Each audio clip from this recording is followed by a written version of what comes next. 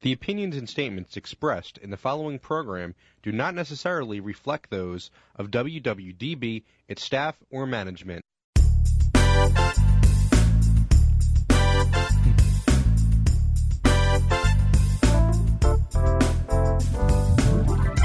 Hey, Ken Krawchuk here, and welcome to episode 53 of the Pennsylvania Project. As you may know, here at the Pennsylvania Project, our vision is a better Pennsylvania. To achieve that vision, our mission is to boldly showcase the political, cultural, and environmental challenges facing contemporary Pennsylvania and to relentlessly pursue correct solutions. But more important than solving the problem correctly is to solve the correct problem, despite any reaction that others may have to your solution to the correct problem. We have a new normal episode planned for today, and like all episodes of the Pennsylvania Project, it's divided into 3 parts: you, them, and me. Part 1 is all about you, your opinions, your whatevers, and rather than a call-in format, we utilize an email-in format. So if you have something to say, you can always drop us a line at PennsylvaniaProject.com. Today for the you part, we have our latest regular feature, Unscripted Cohorts. I can't wait to hear what Margaret has to say. Plus, we have some questions about unconstitutional takings and, time willing, a supposed connection between corona and vaccines. Should be good. After the you part comes part 2, the them part, where each episode we host a guest to help us showcase political, cultural, and or environmental issues facing Pennsylvania. Our guest today spans the political and the cultural. He's Dr. Val Finnell, Pennsylvania Director of the Gun Owners of America. This is going to be a good one. After that comes the me portion of the Pennsylvania Project, where it'll be my turn, your caster, Ken Krawchuk. I'll be focusing on some particular issue that really sticks in my craw. Today, it's bad beer. Yep, bad beer. And throughout the show, as is our long-established custom, we typically feature a Pennsylvania Toastmaster to serve as narrator to read our live commercials. But in these interesting times, we've been asked to minimize our in-studio presence. That means today we again have no narrator. But the good news is that we typically have a second Toastmaster with us, according to another one of our ancient customs, to help read and respond to whatever comes into our mailbag and join in discussions with our guest. It's a role that we call cohort. And well, we're not minimizing our in-studio presence here so much that I'm all alone. So we still have official sanction from both state and station to bring our cohort into the studio today, all the way from the police state of New Jersey, and she's sitting right across from me now, blue gloves and all, ready to do double duty of cohort and narrator. She's no stranger to the Pennsylvania Project. She's a past president of the ETS Toastmasters in Princeton. Let's welcome back to the Pennsylvania Project, Margaret Sassouni. Yay. Hello, everyone. Good afternoon. I'm so glad to be here. Just you and me, Ken. Yeah. So how's life over in the land of Bruce Springsteen? Oh, quiet. But I like it that way. The birds are chirping now when I open the door in the morning, when I grab my cup of coffee. It feels nice. No traffic noises. A little bit. It's like after 9/11. There are no airplanes in the sky. We went whitewater. A little eerie, yeah. We were at whitewater canoeing up on the upriver in the Delaware toward Port Jervis. Oh. And it was dead silence. Silence. Oh, it's just great. We put the bird food in the bird feeder, and the birds are all over it. So we've got some company in the backyard. I wrote you a hall pass. Thank you, yes. And I took a photo of it and took it with me. In case the police decide. I hear that your governor has instructed the state police to commandeer all medical equipment. Oh. He's going to take your blue gloves. I turned off the news. Smart. They're only trying to frighten you. And don't want to hear anything. And I can't wait to get into that with some of that with our guest. There's so much going on. Oh, yeah. Well, you've been here. How long has it been since the last time you were here? I didn't even look. I feel like it was February because I know I was out in March. I took a dare and took a trip for my birthday to Las Vegas. So I got that in right before St. Patty's Day. Uh-huh. And, and the wife and I got in a trip to Seattle. Yeah, I got an earful for mine. How about you? No. Yeah, they're like, how dare you take your 72-year-old mother to Las Vegas? Well, it depends whether or not you believe all the nonsense on the air. Like, Mom, at least if you die, you're having a good time. I like your style, girl. Yes. And we did go to the Grand Canyon. Mm-hmm. It was awesome. Just epic. Always fun. I got that in. Good to get out and about. My doctor says April 9th is the day it's all over. He's got the date circled on his calendar. Oh, wow. We'll see. We're And, almost there. Some April people 2nd. some people are listening to this many months in the future. Ah, So yes. it'd be interesting for them because they know the answers in the back of the book, Right. assuming society survives. Yes, we'll survive. We shall see. How many billion people on Earth? 8 billion? I don't know. I'm a Pennsylvania guy. There are 12 million Pennsylvanians. I know that about 8 million Pennsylvania voters. Oh, man. All right, let's get on with it. Yeah, let's do this. You've been here long enough to know that we have our new ancient custom that I've always asked a cohort to bring along a question. Oh, yeah, you want to get that over with? Yeah, because that's Okay. always fun. All right. So, As a Toastmaster, should I count that? no. Okay. Toastmaster does not apply here. Okay, so with all the viruses coming out of China, you've heard of all of them, the swine flu, the MRSA, SARS, everything. They're ready to impose social distancing. You know, the government is ready over there. And Chinese government? The Chinese government is ready, and the people are ready to lock themselves up. But do you think that each state or each country around the world should impose a fire drill? So the next time, I know there's going to be a next time something like this breaks out. Mm-hmm. Yeah, pandemic Type of thing. They come from time to time. I mean, we have fire drills for scenarios of emergencies or active shooters or things like that. Should we have a fire drill for a pandemic? And I guess from an outdoorsy person that you are, should people learn how to practice being isolated and being ready and prepared? And so should government help us with that? Well, there's two sides to that question. Number one is you should always be prepared. Yeah. You know, I was a Boy Scout. I'm going out on the Yeah. I'm going out on the Appalachian Trail this weekend. Yes. And my grandkids are going to be there. My daughter's going to be there. That's awesome. Yeah, and all of us know how to take care of ourselves out in the woods, how to build a fire, how to survive. Although I don't know, I'm not one of these survivor types. Don't dump me on an island with just my underwear. No. But from a personal point of view, you should always be ready for anything Yeah. like that. Yeah. You should have. I mean, anybody can tell you the emergency preparedness stuff. You know, Even money in the bank, right? People should have money in the bank. not set in the aside. bank. That's a bad place for it. No, under the mattress. You should have it. You should have it accessible. Yeah. One thing that Cash. Have some cash around. No. No? No, No. not even cash. Oh. But one thing that I've been doing for many years is anytime there's a guy I know, a couple guys, anytime there's an estate sale, I always say, get me those little blue coin books. Ah. So I have American silver, pre-1964 American coins, dimes, quarters, halves, yeah. silver dollars. So if the government collapses, your paper money is going to be just that, Yeah. paper. But that little mercury dime is still going to, right now, what's that worth? I don't know, 10, 20 bucks, mercury dime. That's going to still be usable regardless of the government. Well, you heard it here first, folks. I'm sure most... Diversify. I'm a libertarian, and most libertarians know that. And Okay. I'm sure that most libertarians are ready. Certainly you should be ready with your personal defense. Yeah. And I never talk about that, just for the safety of my family. Now, you talk about government-wide.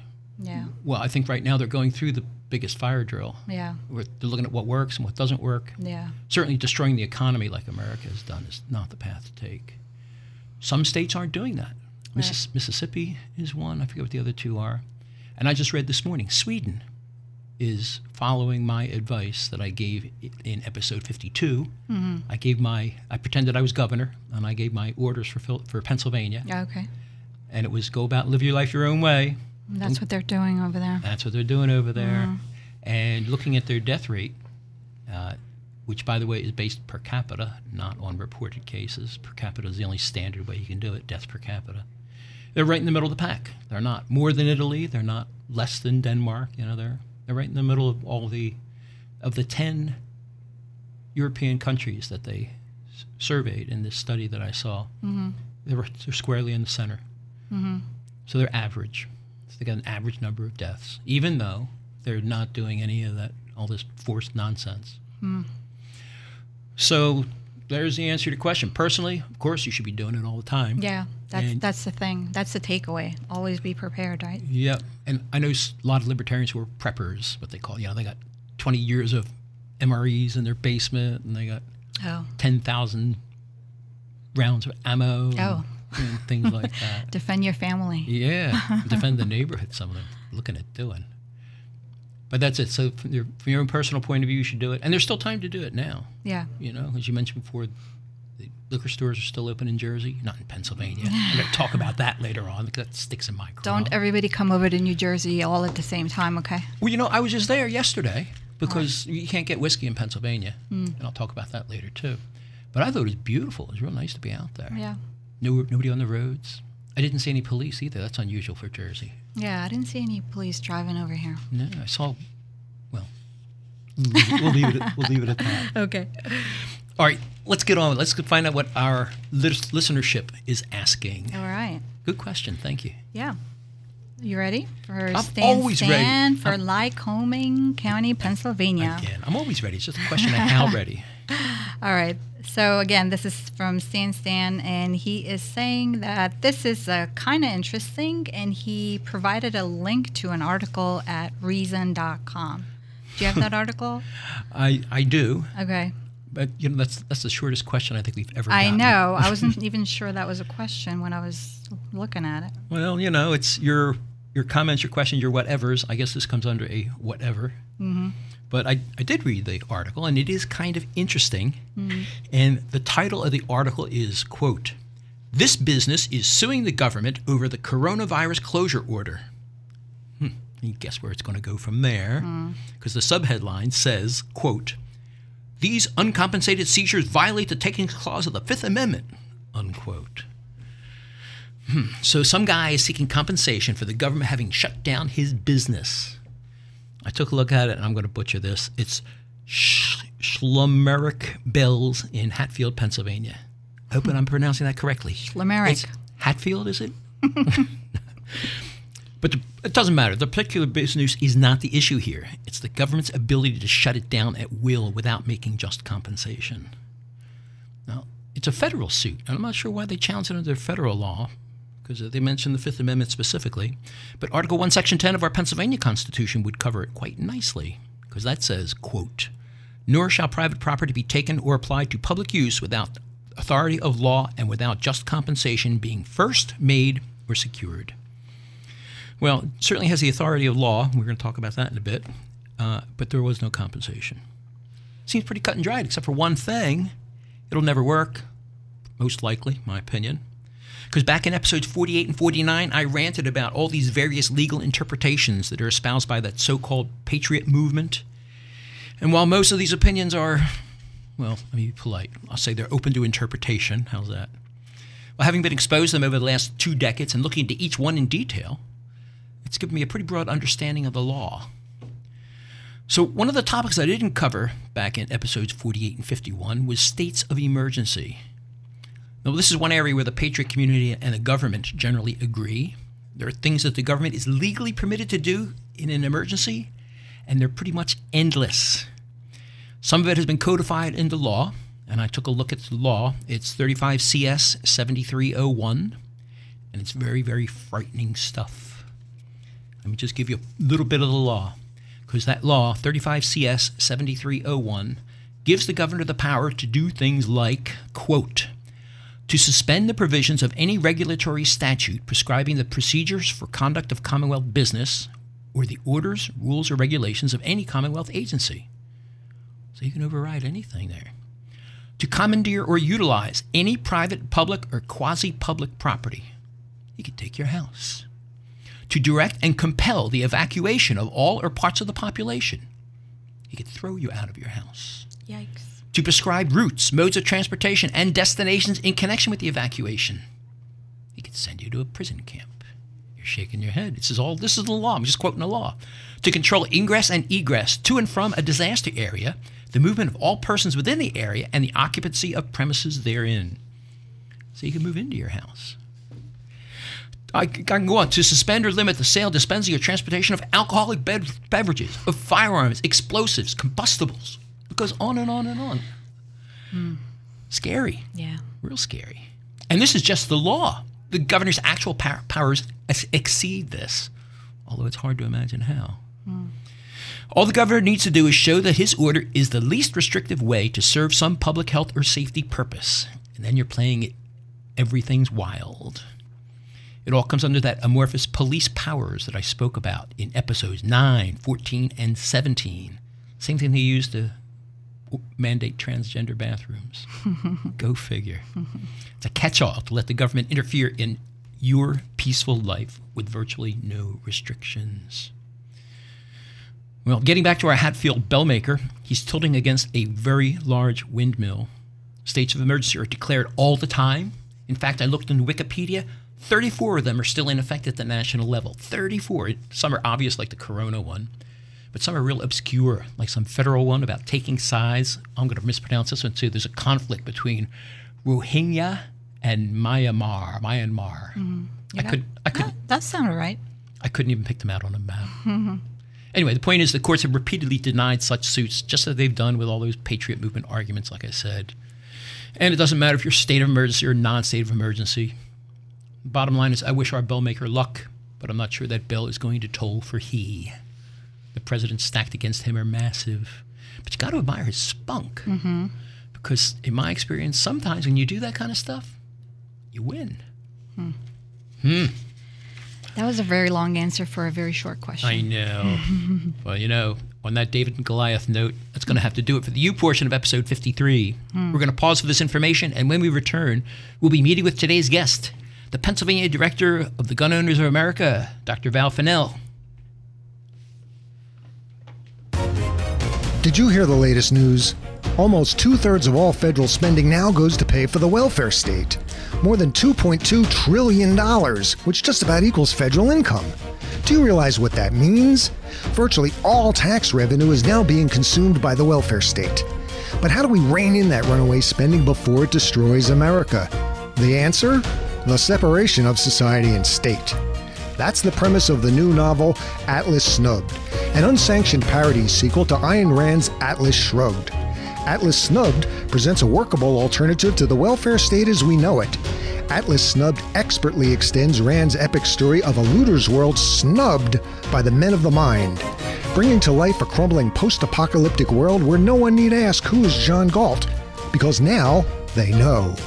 Atlas Snubbed, available at all online bookstores or through atlassnubbed.com. Read it today before it's too late. Here's an interesting question. What do you think of these 3 ideas? Number 1, people have at all times an inalienable right to alter, reform, or abolish their government as they think proper. Number 2, juries shall have the right to determine the law as well as the facts. Number 3, the right of the citizens to bear arms in defense of themselves and the state shall not be questioned. Do these words sound like they're something taken from a Hollywood political thriller? They're not. They're all the direct quotes from Article 1 of the Pennsylvania Constitution.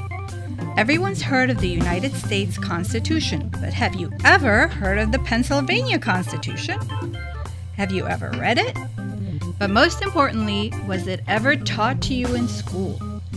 If you're like virtually all Pennsylvanians, the answers are likely to be no, no, and no. Well, it's long past time we change those answers to yes, yes, yes, and you have a crucial part to play in making that come to pass. As you know, we here at the Pennsylvania Project are all about solutions. So we've authored a petition demanding that Pennsylvania Constitution be taught to our children. If you believe it's important for our children to know how our state government works, head over to our website, PennsylvaniaProject.com, and add your name to the growing list of signers. And every time we accumulate another batch of signatures, we'll send a copy of the petition to the governor of the Pennsylvania Board of Education. In each and every one of the 501 school districts in Pennsylvania, asking them the right now to start teaching our children the Pennsylvania Constitution. So please sign the petition at PennsylvaniaProject.com. The alternative is yet another generation that has never heard of, let alone read the Pennsylvania Constitution. And people wonder why no one votes anymore. Hey, Ken Krawchuk here again, and welcome to the Them portion of episode 53 of the Pennsylvania Project. where we host a guest to help us showcase the political, cultural, and or environmental issues facing Pennsylvania. As I said at the top of the show, today's guest is a mix of the political and the cultural. He's Dr. Val Finnell, I can talk, Pennsylvania Director of the Gun Owners of America, a retired Air Force colonel, physician, pathologist. Welcome to the Pennsylvania Project, Val. Welcome. Thanks for having me on. Hey, thanks for having me on the show. It's a real pleasure. Oh, likewise. You're one of the people we've been wanting to get on here for a while, but you're, 300 miles away or something like that? So close. I'm in Pittsburgh, so yeah. a little drive to where you are. It is. And, our producer is always picky about having our guests in the studio, so this has been a real disguised blessing for us, all this social nonsense going on. We got another guy next week coming on. He's with WeDoBetter.com, and he's in Texas, but he's got a great Pennsylvania connections. A little further away than Pittsburgh. We're taking advantage of this. I mean, this is all good news for us. Well, should I be calling you Doctor? I meant to ask you that before. You could call me. That's fine, or Val. Call you Colonel. Interesting. I'm also a Colonel. I mean, but anything but late for dinner. But Val is fine. I'm also a preventive medicine and public health physician. I have a master's in public health, so that may play into our conversation at some point. I would hope so. Yep. Well, let's start at the top, because you're here representing Gun Owners of America. For those who, which by the way, I brought my GOA hat with me. Very nice. Yes, it's an old one. It's got the old Minuteman on it. So, who is GOA? Well, Gun Owners of America is the only nationwide no-compromise gun lobby, and that's a quote from Ron Paul. And GOA has been around since 1975. We operate in 49 states and the District of Columbia. And people say, wait a minute, there are 50 states. Well, there are 50 states, yes. And we have an affiliate in California called Gun Owners of California that takes care of California matters. It's kind of our sister organization. It was started actually by a California senator by the name of H.L. Richardson, who recently passed away. And the difference is we practice confrontational politics. We're not a lobby group like some other gun rights organizations might be, where we play mostly inside game, cut deals in the back room. We understand what the Second Amendment means, and also in Pennsylvania, the Article 1, Section 21 of our Constitution, which I think is even more strongly worded than the Second Amendment. Amen. We understand what those we understand what those things mean, and we hold our politicians, our elected officials, accountable to that standard. And the way we do that is through our membership. We keep our membership informed, and we ask our members to contact their elected officials and tell them what they expect. So our approach is a little bit different. We don't do a lot of the inside game, eye shades and cigars and whiskey in the back room. Right. So we play. It's more external. It's an external confrontational model. We don't try to be rude to people at all or anything like that. But we are very firm, and we just say this is what we take it at face value. This is what Article 1, Section 21 says. This is what the Second Amendment says, and this is how we expect you to behave. This is how we expect you to vote as our elected official. That is true, and that GOA has had a sterling reputation going back. I mean, the NRA has, we'll say, compromised on some things, and I don't think it's necessary to compromise. But you guys, I mean, even from the top. I remember during my race for governor in 2002. That's when I got my GOA hat that I have here with me now. They were having an ugly gun contest. They would say they wouldn't support any candidate who did not have their picture taken with an ugly gun. Now, I don't know of any. I don't know of any ugly guns. I think they're all kind of pretty. So it's still out there. It's still out there on my old website on the web. There's a picture of me at a shooting range down in Delaware County with my AR with a flash suppressor on it, and my daughter. I guess she was 14 at the time. She made that her avatar picture. But I did that, and I still didn't get endorsed, but that's all right. It wasn't because of that. It's always fun being out on the shooting range. So anyway, you guys have a great reputation. No compromise. Thank you. I love it. Yeah, no, thank you. You got any good examples of that? What's a good no compromise that came down recently? I'm thinking. Well, I mean, that's. Well, we could talk about. Go ahead. Well, I was going to suggest. How about the one about that? This is something you mentioned to me a couple of days ago, and I heard this from other people, that you can't do open carry during states of emergencies. That was kind of a shock to me. Right. I was probably going to talk about that. That is a recent example. So, and you mentioned this in your first segment. In Pennsylvania state law, there's Title 18, Section 6107, and that basically says you cannot carry a firearm openly or in a state of emergency, or concealed for that matter, without a license to carry firearms. Now that's different. I mean, if there's not a state of emergency, you can carry openly in Pennsylvania. Pennsylvania's an open carry state, but the rules change. So when you're in a declared state of emergency, you must have that license to carry firearms. Now the problem that's happened is that because of all the coronavirus, contagion concerns, the sheriffs have in many counties refused to process the applications, and some of that's related to the judges closing the courthouse. Some have continued processing, but some are saying, "Hey, look, we don't want to bring our deputies in touch with and our employees, to be have a lot of exposure with the public. So we're gonna shut down operations and license to carry firearms until the state of emergency is over." Well, there's only one problem with that. They don't have any authority to do that. I mean, Pennsylvania is a shall issue state. Yep. And also, and so that's one example of no compromise, because we sent an alert to all of our Pennsylvania members about this, to contact their sheriff and to encourage them to either maintain, if they hadn't stopped, or to resume processing of those concealed carry licenses, which we call in Pennsylvania license to carry firearms. And we had success. We've had one county that's already backpedaled, Westmoreland County. They even went quoted, to quote them in the Trib, in Pittsburgh's Trib Live, they said, "We got a lot of blowback." And that's what you want. And we specialize in blowback at GOA.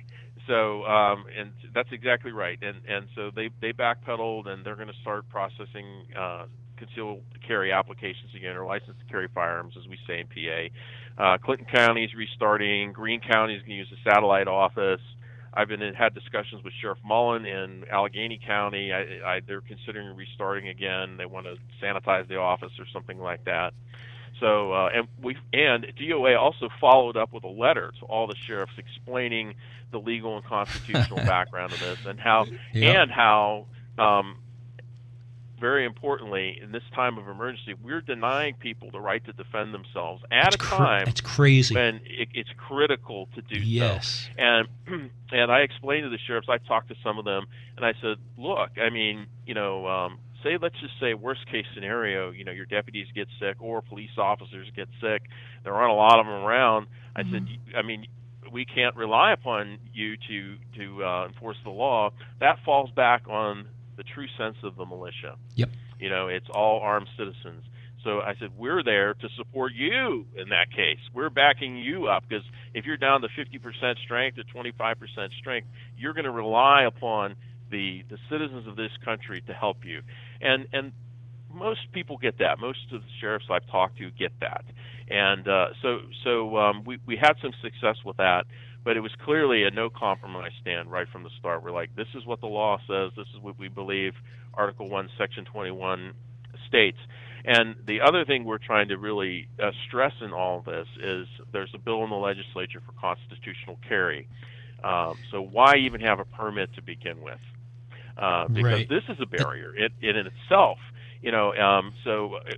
Why do we have to seek government permission for the right to carry firearms? There are 17 states now that are constitutional carry states, and we'd like to make Pennsylvania that. So if we had that in place, we wouldn't even be talking about sheriff's processing license to carry firearms. And, I don't like that name, constitutional carry, because it has nothing to do with the Constitution. We had that right in advance. The Constitution merely secures that right. So it should be. That's correct. Right. We refer to those rights exist anterior to government. Yes. Absolutely. Yep. And, I would encourage all of our listeners to go out and get yourself a concealed carry permit today. Mm-hmm. I mean, I've had mine forever. And anybody ever asks for ID, that's the one I always produce first. But you should get it because you never know when you're going to need it. You never know why you're going to need it. And even if you're not a gun person, it may come a day when it's going to be required. Mm-hmm. So I would just say, right now, stop by your local county courthouse. Stop by. You get the application online. And it was real funny. When I just got my last one renewed, they denied renewal of my carry permit because they said, quote unquote, you had an inappropriate race. What? An inappropriate race. Yeah. When it was a box and I could write in anything I want, I wrote in human. Oh. Oh. Okay. They did not like that. Not at all. And, and I'm still going to follow up with that. I just haven't had a chance to get to the courthouse. I guess I do now. Huh, yeah. They let me in. I don't know. Is anybody in there? Hello? Yeah, they better be. They're issuing permits. Hey, I'm your caster, Ken Krawchuk, and you're listening to episode 53 of the Pennsylvania Project. We'll be right back after this information with more of Dr. Val Finnell, Pennsylvania Director of the Gun Owners of America. Do you like the Pennsylvania Project? You must! After all, you're listening to it right now. But would you like more? More of the rants, the guests, the fun? Well, you're in luck because by popular demand, we've added even more content. Things like keeping the mics live after the credits roll at the end of the show while we continue our air conversations. It's all 100% unscripted and often includes we can't say on the air or shouldn't say on the air. Would you like access to each episode the day it's recorded? Live streams of every show as it happens? Behind the scenes interviews and bonus videos with our guests? All this is now available on PennsylvaniaProject.com. But wait, there's more. Sign up today and you'll also get a copy of Ken's novel, Atlas Snubbed, a parody sequel to Ayn Rand's Atlas Shrugged. And you can even call in live and participate on the show. And how's that for more content? You can be the content. So if the idea of more Pennsylvania Project excites you, head on over to the PennsylvaniaProject.com and click the More Fun link at the top of the page and solve the correct problem correctly and sign up today. Hey, Ken Krawchuk here, caster at the Pennsylvania Project. It's easy to find a high-paying job. At least for some people it is. Employers are begging for competent leaders who know how to communicate effectively. But do those words describe you? Competent leader communicates effectively? If not, or even if they do, you may want to consider joining Toastmasters. The mission of Toastmasters is to provide a supportive environment for learning communication and leadership skills. But does it really work? Hey, look at me! I joined Toastmasters and now I have my own radio show. So turn your life around like I have. Visit Toastmasters.org and contact a club near you. Visitors are always welcome, and be sure to mention my name. The future is anxiously awaiting competent leaders who know how to communicate effectively. You can be that leader. It all starts at Toastmasters.org. Are you a small business owner always looking for referrals? Do you have a streamlined approach to generating new referrals? Contact Stephen Worley to learn the fast, easy way to generate new referrals. Stephen has an all-inclusive system that will help you generate an extra 5 to 10 customers per week without spending a single dollar on ads. You won't have to create a website, have pictures taken, or write a single ad. Stephen will take the headache out of the process. Contact him at StephenWorley.com. That's Stephen with a V, WERLEY.com.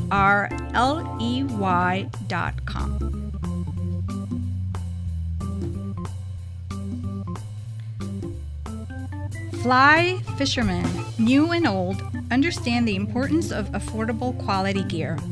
At Christopher Fave Fly Fishing, we have provided that for over a quarter of a century. Whether you fish dries, wets, or any combination, Christopher Fave, F-A-V-E, flyfishing.com has an American-made leader for you. Pennsylvania proud, our reputation rests solely on the complete satisfaction. Again, that's Christopher Fave, flyfishing.com. Hey, Ken Krawchuk here, and we're back with episode 53 of the Pennsylvania Project, and our guest, Colonel Dr. Val Fennell, Pennsylvania Director of the Gun Owners of America. You still with us? Mr. Val. Dr. Val. Doctor? Uh-huh. Oh, there you are. We're back. Welcome back again. Yes. Before the break, we were talking about permits. Good grief. You shouldn't even have to ask the governor or the government for these sorts of things. I like your idea, the confrontational. How many people do you have in Pennsylvania that are members of the GOA? Not enough. Well, not enough is the right answer, right? I like you. We have a very large list. We've grown dramatically. I can tell you how many we've added. We've added probably over 12,000 people in the last 2 or 3 months. Wow. A lot of it dealt with our Second Amendment sanctuary ordinance movement that we're moving through the counties. So I've met a lot of people. Nationwide, we have about 2 million members. So we're growing very rapidly, and we actually, from all these efforts, we actually have quite a few members in each county in Pennsylvania now.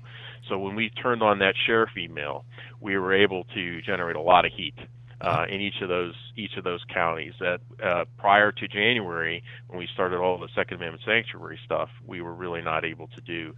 So we've been really blessed with membership growth. This is a great state. It's a great long history of gun owners and supporters of our right to keep and bear arms. So, and I'm a native Pennsylvanian. I knew that was true, and I retired from the military. It's one of the reasons I came home. So, so things are going well in Pennsylvania. We've added quite a few people.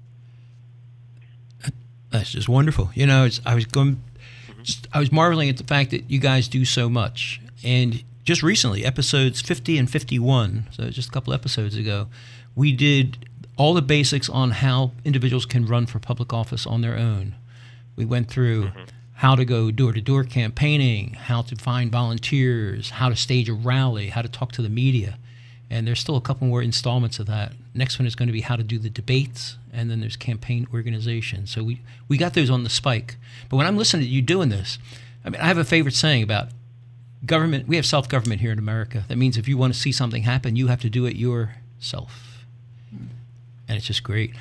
How long you guys been around? Since 1975. 1970. That's the year I graduated college. I was 5 years old. Kids. Growing up in Israel, actually. Kids today. Yeah. Now, you mentioned Second Amendment sanctuaries. What is a Second Amendment sanctuary? Well, this is another movement that's swept across the country. You know, started a while back in Illinois, I believe, and then expanded out west, largely in response to red flag gun confiscation orders, where those ex parte hearings happen where someone can accuse you of something, go to a judge. You don't have a right to confront your accuser, and the judge writes an order, and someone knocks on your door and takes your firearms away. So that was sort of how it exploded. The movement exploded. But what it is that it's a county or a municipality that adopts an ordinance. In some places have used resolutions, but we favor an ordinance because it has legal weight, and which basically says we are not going to enforce any of these unconstitutional gun laws in our jurisdiction, and those things are defined in the ordinance itself. Things like get the red flag gun confiscation orders, gun bans, magazine capacity restrictions, accessory bans, ammunition, taxes, those kind of things. It's an opportunity for a locality to say enough is enough. And what's really spurred the interest on in Pennsylvania has been our neighbors to the south in Virginia, where something like 95% plus of counties there have become Second Amendment sanctuaries after Governor Blackface, pushed his gun control agenda in. The ink had not dried on the election results in Virginia in November, and the anti-gun Democrats pre-filed all these draconian gun control bills. And it's just been a real fight. And as you know, GOA is headquartered in Springfield, Virginia. I actually used to live there when I was in the military back in the 90s. So I'm familiar, and I was one of the founding members of the Virginia Citizens Defense League. I was the first president of VCDL. And so I know what's going on. Yeah, I've been trying to follow what's happening there, but Pennsylvanians had foresight. They're seeing what's happening, and they said, we don't want this to happen here. And they've really taken strongly to the Second Amendment sanctuary ordinance movement. But like all things, when I go out and talk to people, I let them know this is not enough. You really have to get involved in protecting your rights, and that means voting for the best candidate to protect your rights. It also means, contacting your elected officials. Yes. And for too long, gun owners just have not done those things. And now that's kind of a wake-up call. Ding, ding, ding, ding. Look what's going on in Virginia. And people are really, and I tell them this every time, you got to get involved. You're not registered to vote. Register to vote. And they're doing it. Oh, good luck with that. Hopefully we are ahead of the power curve, as we'd say in the military. If the legislature would happen to flip, and we find ourselves in the same position as Virginia in 2021, God forbid, but if that were to be the case, we have some preparation in place. Now, you mentioned this ex parte gatherings where you can't go before the judge, and they all of a sudden, next thing you know, you're red flag and they're taking away your firearms. They can't. Yep. Can they do that in Pennsylvania? It's my understanding they can't. That's correct. We do not have a red flag gun confiscation order yet, but we do have bills in the legislature. Some filed by Democrats, some filed by Republicans to do this. And we don't care what party files it. It's wrong. It's wrong, absolutely. So it's wrong, because this turns due process on its head. Yeah. You have a right to confront your accuser. If you don't have due process, here you are, a gun owner. An angry ex files some complaint against you, an ex parte order, ex parte, your guns are taken away. Now, 10 days later, you have the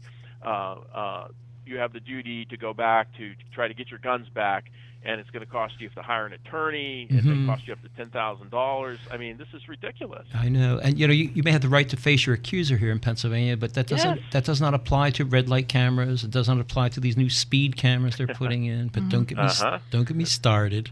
I have a question though. I've always been afraid of getting a gun because I thought that it would be taken away from me if I was in a struggle and used against me. So I'm like, somebody, I guess, would be, whoever the intruder is or whatever, would be at least twice my size. I'm 5 foot tall and petite, and just take it away from me. Oh, you're tougher than you think. It's like, I have my maybe I shouldn't get one. I have my standard answer to this, and Val, I mentioned this to you when we were talking on the phone. John Lott did a nationwide study, county level, and he found that if a woman resists an attacker, she's twice as likely to be seriously injured.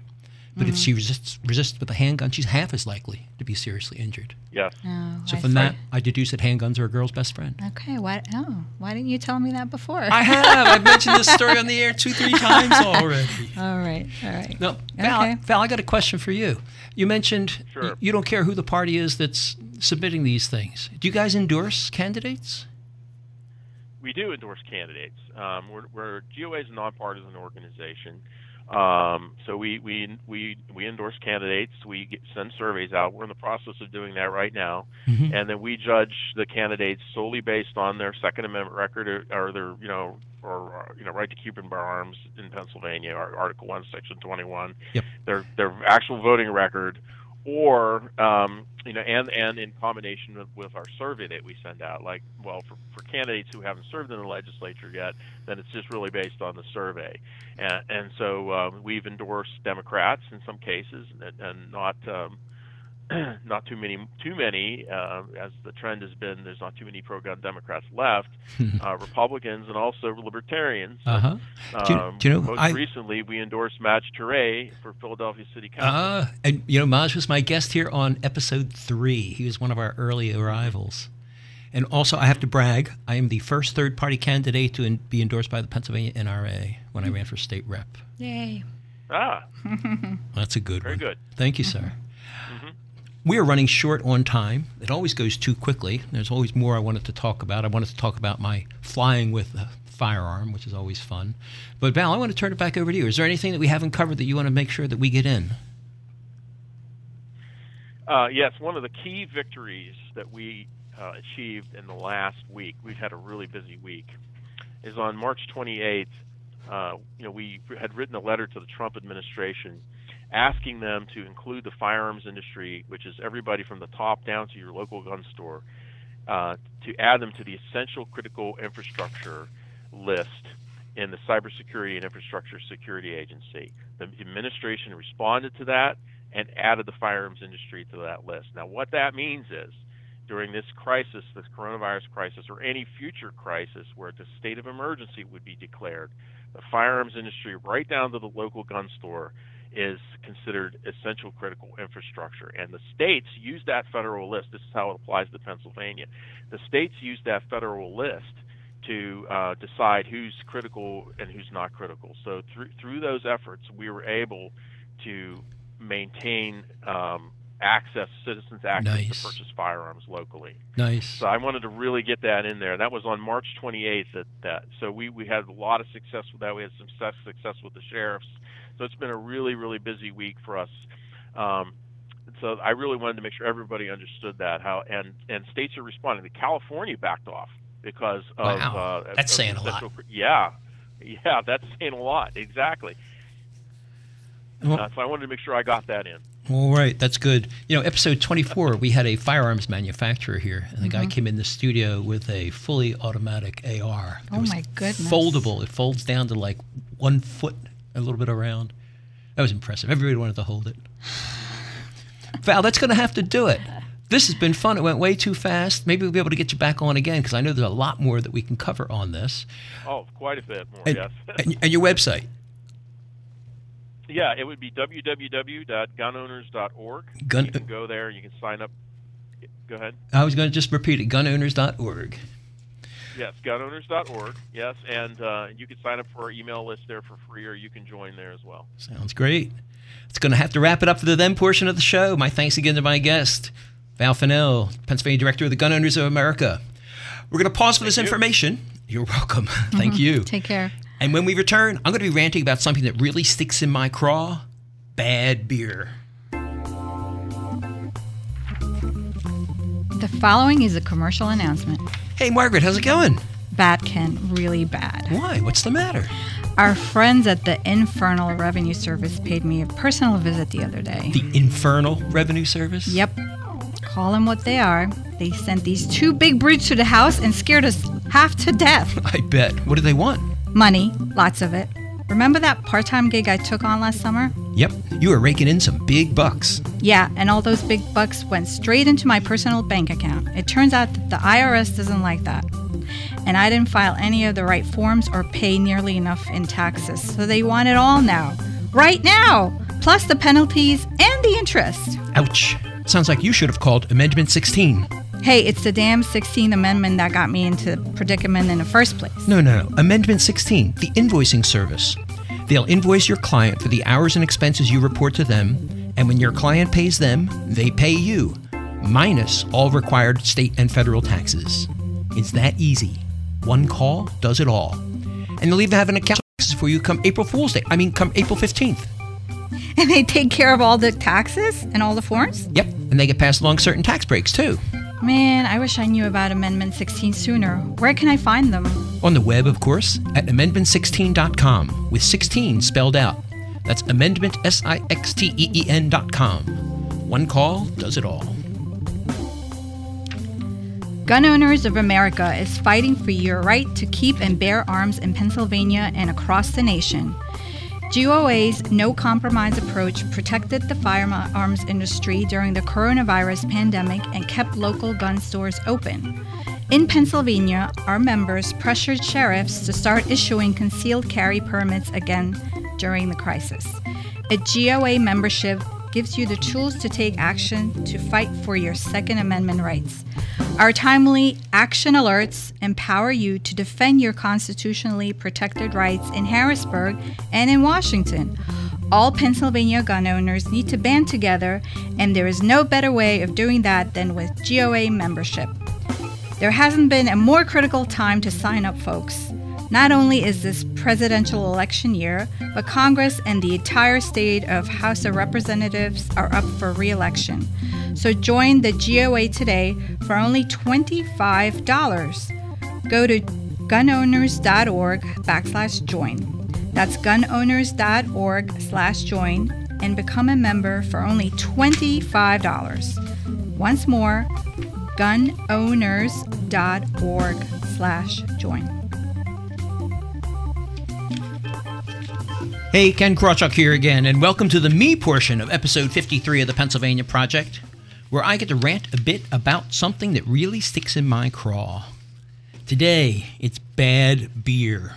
And don't blame me for the choice of topic. It was the brainchild of our executive producer, Mark. And he is correct, though. It is certainly something that sticks in every beer drinker's craw. Bad beer. But how do you define that term, bad beer? Longtime listeners know that I have this little weird kink in my brain which sets off alarms every time I hear a relative subjective word go by.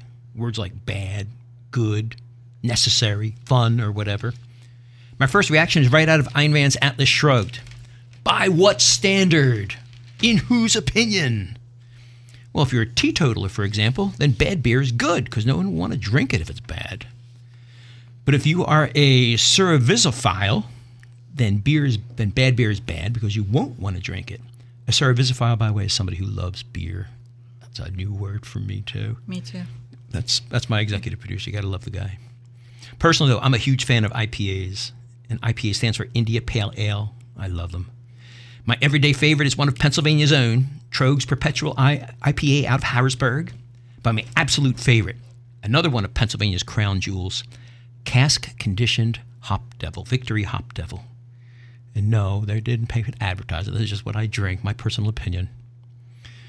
But bad beer is not just in the eye of the beer holder. It's also in the delivery. You may have noticed in our closing credits, the Pennsylvania Project now has an official bartender, Brooke Smith. She earned that position through the antithesis of bad beer, with the best of possible beers, the unasked for beer. That's because after every episode of the Pennsylvania Project, we all head over to the nearest provider of liquid provender, and all we need to do is walk in the door, and Brooke already has 2 tall mugs in her hand, getting them filled to the brim with Lagunitas IPA for me and my producer, Mark. Mm-hmm. Now that is a fine delivery of beer. If Brooke represents the epitome of fine delivery, then in stark contrast stands the dark, dank depths of bad delivery, the Pennsylvania Liquor Control Board. Back in episode 25 and 26, I had a back and forth with a PLCB employee who took exception to my suggestion that we privatize the liquor stores. He championed the best part of any monopoly, best in his opinion, of course.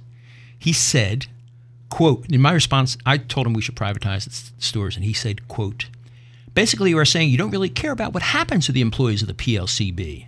That is a shame. The private sector will not pay us the wages we make now. They will not give us the great benefits provided by the state either. Well, there's a good case of bad beer. Heaven forbid we should have a free market in alcohol. Virtually every other state in the union has already banned that communist model. PLCB still follows it. It's a monopolist model that milks dry us bibulous imbibers. And bibulous is another person who loves alcohol. I got all these big words today. But obviously that PLCB model has to go.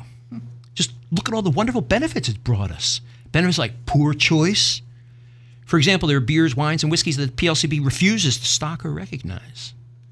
Benefits like high prices. Everybody knows that Delaware has cheaper alcohol than Pennsylvania. And even the police state of New Jersey has a standard case discount on wine of 15%. You don't get any discounts in Pennsylvania. They have benefits like closed state stores on holidays. Even, ironically, Independence Day, they're closed. Where's your independence? And then they closed all the state stores here in Pennsylvania in that misguided response to all the corona nonsense. I can't believe that. How can they think alcohol is non-essential? I don't know.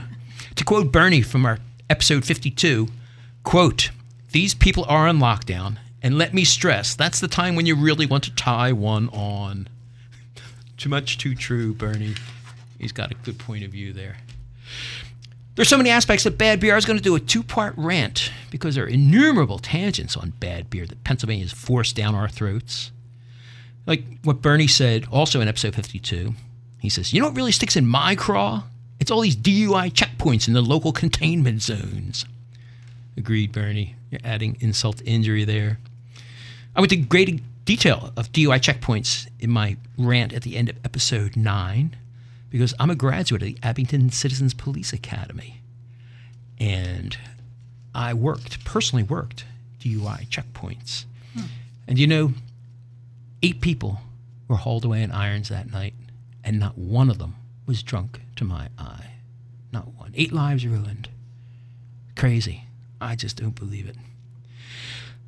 And it's even worse because the FBI says that roving patrols are much more effective than checkpoints, and they catch people who are impaired for other reasons besides drunk driving. So these things are just bad. I mean, they violate your constitutional rights for due process, like we were talking before. I mean, why do they consider driving at night to be reason for thinking you're drunk? I don't know. And economically, they're bad. There are like 40 or 50 of us working that thing. It costs a lot of money for that. Roving patrols. Imagine if all those people were roving instead. Who'd they get? I'm going to add drunk to that list of subjective words that people really don't know what they mean. Mm-hmm. Talk about bad beer. I mean, these DUI checkpoints, they're enough to drive you to drink. And on that bad note, that's going to have to wrap it up for episode 53 of the Pennsylvania Project. What do you think about the pandemic? What do you think about our guest, Dr. Colonel Val Finnell, about tilting at emergency windmills for our bell ringer? What do you think about bad beer? Anything Pennsylvania related? If you have something to say, we would love to hear from you. You can contact us at PennsylvaniaProject.com, right after you sign our petition, that is. And you can hear us there too, as well as on iTunes and a plethora of other podcast providers. Today's episode is courtesy of Amendment 16 Limited, recorded live at the studios of WWDB Radio, broadcasting in Philadelphia at 860 on the AM dial every Saturday at 10 a.m., among several other times now. We're getting popular. And in Kutztown on KUR Radio at 1670 on the AM dial every Monday morning at a bleary-eyed 7 a.m. And also every episode is released as a podcast on Tuesdays at PennsylvaniaProject.com. Our webmaster is Stephen Worley, marketing guru Connor Dragotis, our featured Toastmaster narrator and cohort Margaret Sassooni, official bartender Brooke Smith, keyboard wizard Joe the Pag, radio producer Brett Kronberger, I'm going backward here, executive producer Mark Bazzacco, and me, your caster, Ken Krawchuk. Thanks for joining us, and remember, more important than solving the problem correctly is to solve the correct problem.